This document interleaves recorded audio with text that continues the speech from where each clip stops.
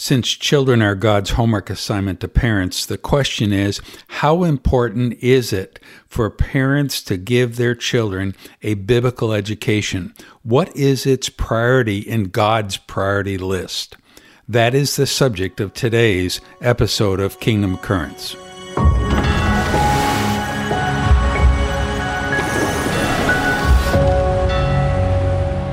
In past podcasts, we have talked about how important it is that parents realize that they are primarily responsible for the education that their children receive, and that God has given them the assignment to raise their children in the nurture and admonition of the Lord, or to give them a biblical education where they'll think and act from a biblical worldview. But when you think of all the things that the Scriptures instruct parents to do, how important is it that to God that parents give their children a biblical education? We find the answer to that in Scripture, a very familiar passage of Scripture. It's found in Deuteronomy chapter 6. Now, let's just get a little context here. The book of Deuteronomy was written right before the nation of Israel entered the Promised Land. They had been wandering in the wilderness for 40 years. It was a very meaningless and monotonous life. Can you imagine, ladies, just having one pair of shoes for 40 years? And you say, well, how would that go with my outfits? Well, it was simple. You only had one outfit. Thinking about just fixing food each day. Your husband comes down and asks you the question, well, what's for dinner?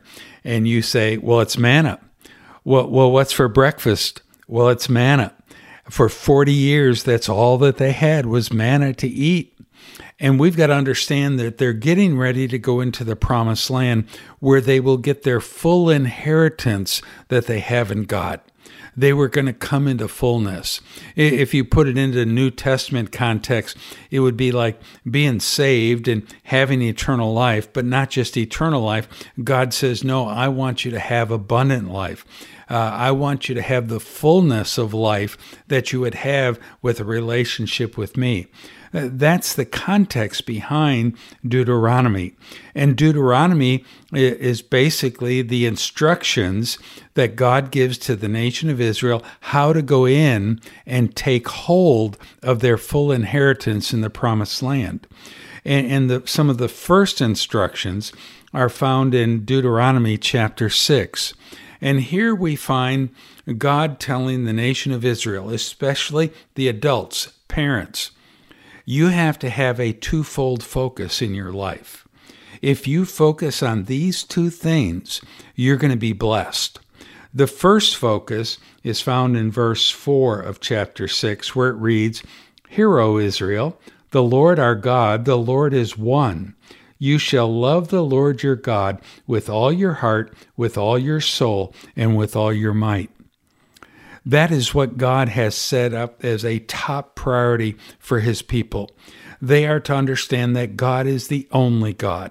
He is the only true God, and that you must love him with all your heart, with all your soul, with all your might. Jesus in the New Testament added, with all your mind. I've got to admit, there are days that I don't love God that way. Sometimes I find myself loving my wife more than I love God, or my children, or my grandchildren even, that I love them sometimes more than I do God. In fact, the temptation comes for me in ministry to love my work for God more than I love God himself. But God says, no, our top priority, the number one focus of our lives must be to love God with all of our being. But then he says, right behind that, the second focus of your life. In other words, second in priority, you find in verse 7, you shall teach them the things of God diligently to your sons, and shall talk of them when you sit in your house, when you walk in the way, when you lie down, and when you rise up. All day long, parents have a second priority that God holds for them, and that is not only love God with all your heart, soul, and strength. But then teach your children diligently so that they will grow up and do the same thing. And the fact in Deuteronomy chapter 6, verse 7, it tells us it is an all-day process.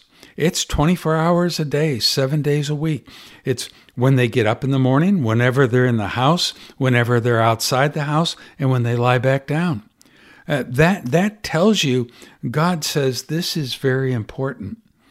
You know, in today's world, sometimes to try and get some truth across, people want to show themselves to be sophisticated. So they'll use big terms and complex ideas to try and impress people with how much they know. I'm reminded of when Sherlock Holmes took his assistant, Watson, on a camping trip. And the two of them went out deep into the woods and they found a little opening. So they set up their camp there. They went and they built a fire. They cooked a meal on it. They ate well. And then they went to sleep. In the middle of the night, Sherlock wakes up and pokes Watson and gets Watson awake and tells Watson, Watson, look up in the sky and tell me what you see. And Watson looks up, and it's one of these beautiful starlit nights, and he says, well, I see billions of stars, Sherlock. And Sherlock says to him, well, Watson, what does that mean to you? Now, Watson wants to impress his boss. So Watson starts thinking, and he says, well, astronomically, it tells me that there's hundreds of galaxies and millions of planets and billions of stars. He thought a little deeper, and he says, well, astrologically, I can see all the constellations in the stars. He thought a little bit deeper, and he says to Sherlock, Sherlock, theologically, the stars tell me that God is great and man is insignificant. He thinks a little bit deeper and he says, Sherlock, horologically, the stars indicate it's about 3 a.m. in the morning. In order to impress his boss, he thought some more and he says, well, Sherlock, meteorologically, the stars tell me that we're going to have good weather tomorrow.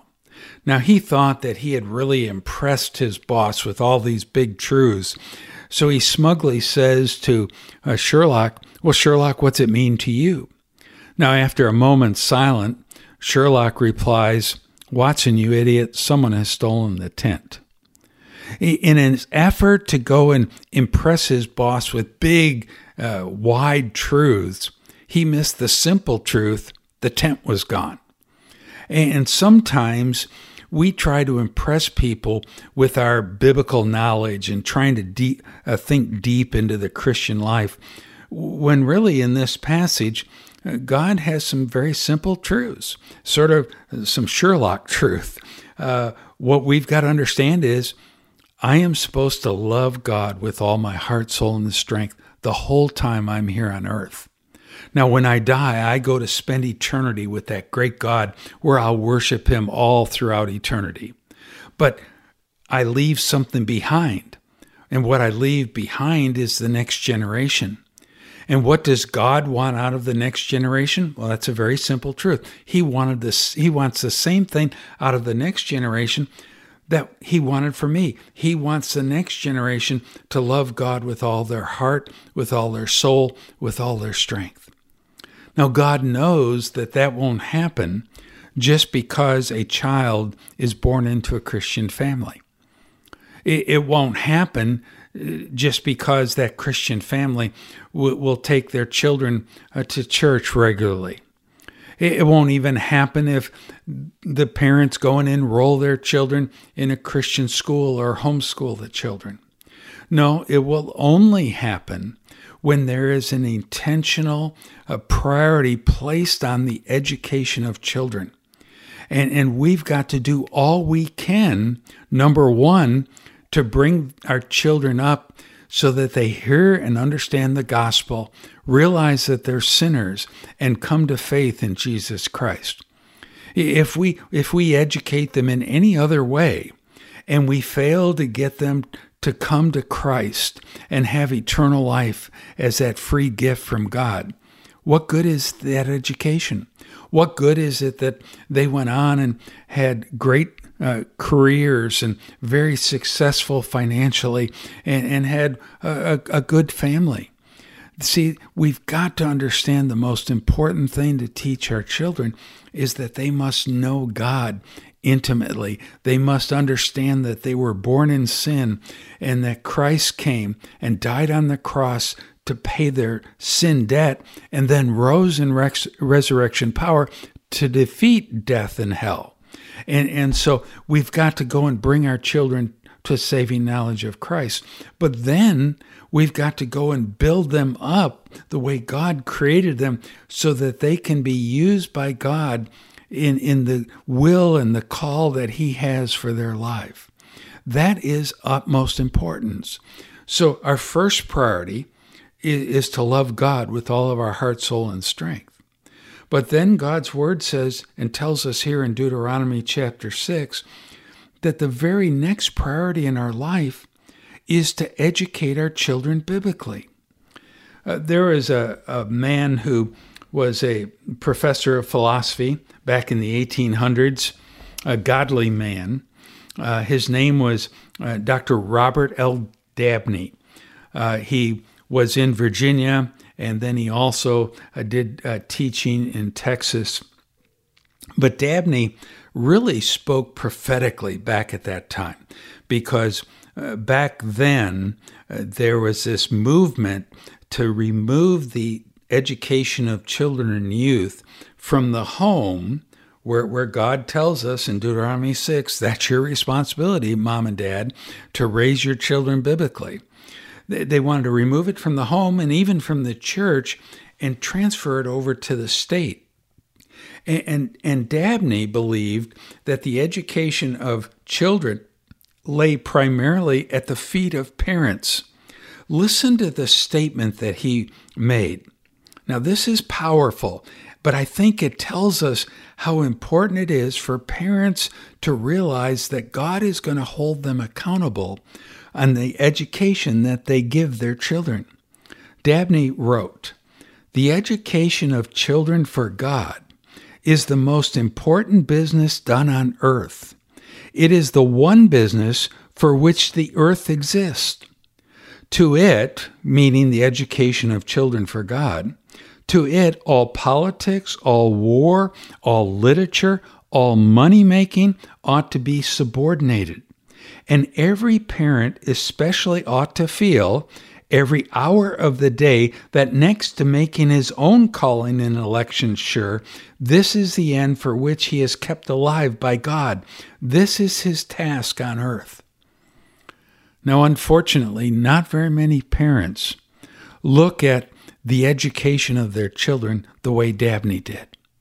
Dabney is saying there is nothing more important on this earth than to educate your children biblically. Now, Dabney realized that it's not just your spiritual and moral training, it's the total education of children. That you can't break up education into secular subjects and religious subjects. No, all of education is sacred to God. And Dabney says it's the most important business that parents can do on earth. It is really the business for why the earth exists, so we can educate children to love God with all their heart, soul, and strength, and then to go out and do a work for Him as part of their stewardship responsibility in God's creation. To go and say that you've got to subordinate, put down politics and war and literature and even money making, just paying the bills, to this, glorified task of raising children biblically. And he says that every parent ought to feel every hour of the day that next to your own salvation, educating your children is why God is keeping you alive on earth. This is your task on earth. If you accomplish everything else but don't educate your children biblically, what good is that? Now, one of the things that made Dabney so prophetic in his writing Now, remember, this is in the 1800s when the common school movement was just beginning. Dabney made this prediction. He says that if we go and take education out of the home, away from parents and out of the church, away from pastors and church leaders, and give it to the state, he says there is no doubt about it. It must become totally secular. He says it has no other option. If the state is going to educate our children, it will be secularized. And he makes this statement: we have seen that their complete secularization is logically inevitable. Christians must therefore prepare themselves. If we go and move education out of the home into the state, we've got to be prepared for something. And he said we've got to be prepared for these results. All prayers, catechisms, and even Bibles will ultimately be driven out of schools. See, he understood that you cannot go and have a sacred secular divide when it comes to education. If parents are not responsible for the education of their children, the state will take over that responsibility. And if they do, it means it will become totally secular. All prayers will be removed. All Bibles will be removed. And guess what? That is exactly what we have faced in our country over the last many decades. It's not called a common school system anymore. It's the public school system, but it's the same in private schools. When they become secular, God's word leaves. Prayer goes out. The whole concept of God is removed. And he said that we can't allow this to happen. And the reason for that is because there is no neutrality in education. And Dabney even went on to write this: since all truths converge towards God, he who is not to name God, in other words, if you can't even name God in a school, he must have all his teaching fragmented. He can only construct a truncated figure. In history, ethics, philosophy, jurisprudence, religious facts, and propositions are absolutely inseparable. You cannot teach any subject separated from God, separated from spiritual facts and propositions, and have any true meaning. It becomes truncated education.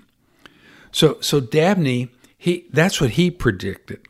He said, if we remove education from the home, where God says, no, parents, you're responsible. And if you go to Psalm 78, it even goes deeper and more in detail. Not only are parents in general responsible, but in Psalm 78 it says, fathers, you are to show and tell your children the things of God.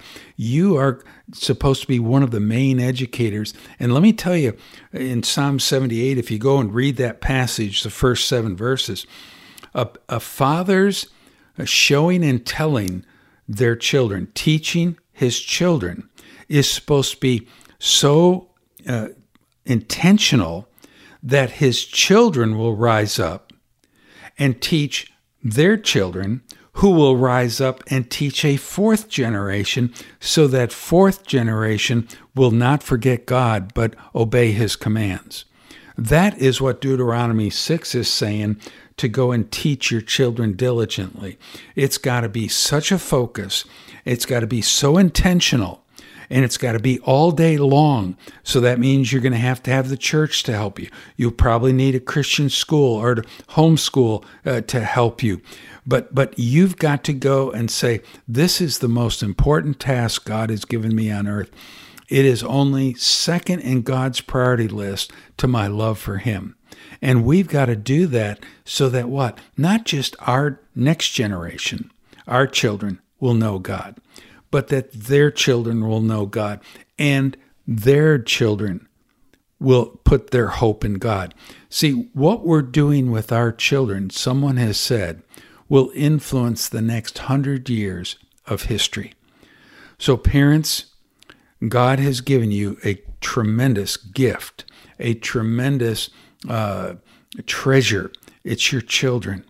But with that treasure comes a responsibility. And he says, parents, you are to educate your children biblically. It is second only to your love for me. And this is where the church has to come in and equip parents to be able to do this. Christian schools have to come alongside and make sure that they're giving parents' children a biblical worldview education, that they cannot separate academic subjects from religious subjects. No, all subjects should be taught so these young people get to know God. That is the purpose of even Kingdom Education Ministries. We're here to help parents, help churches, help Christian schools equip the next generation to know God, to love God, to be like Him, to replicate His image as they have children, and to go out and do a work in God's creation as part of their stewardship responsibility. So thank you for tuning in to Kingdom Currents, and may God bless you, parents, as you take on your responsibility of educating your children biblically.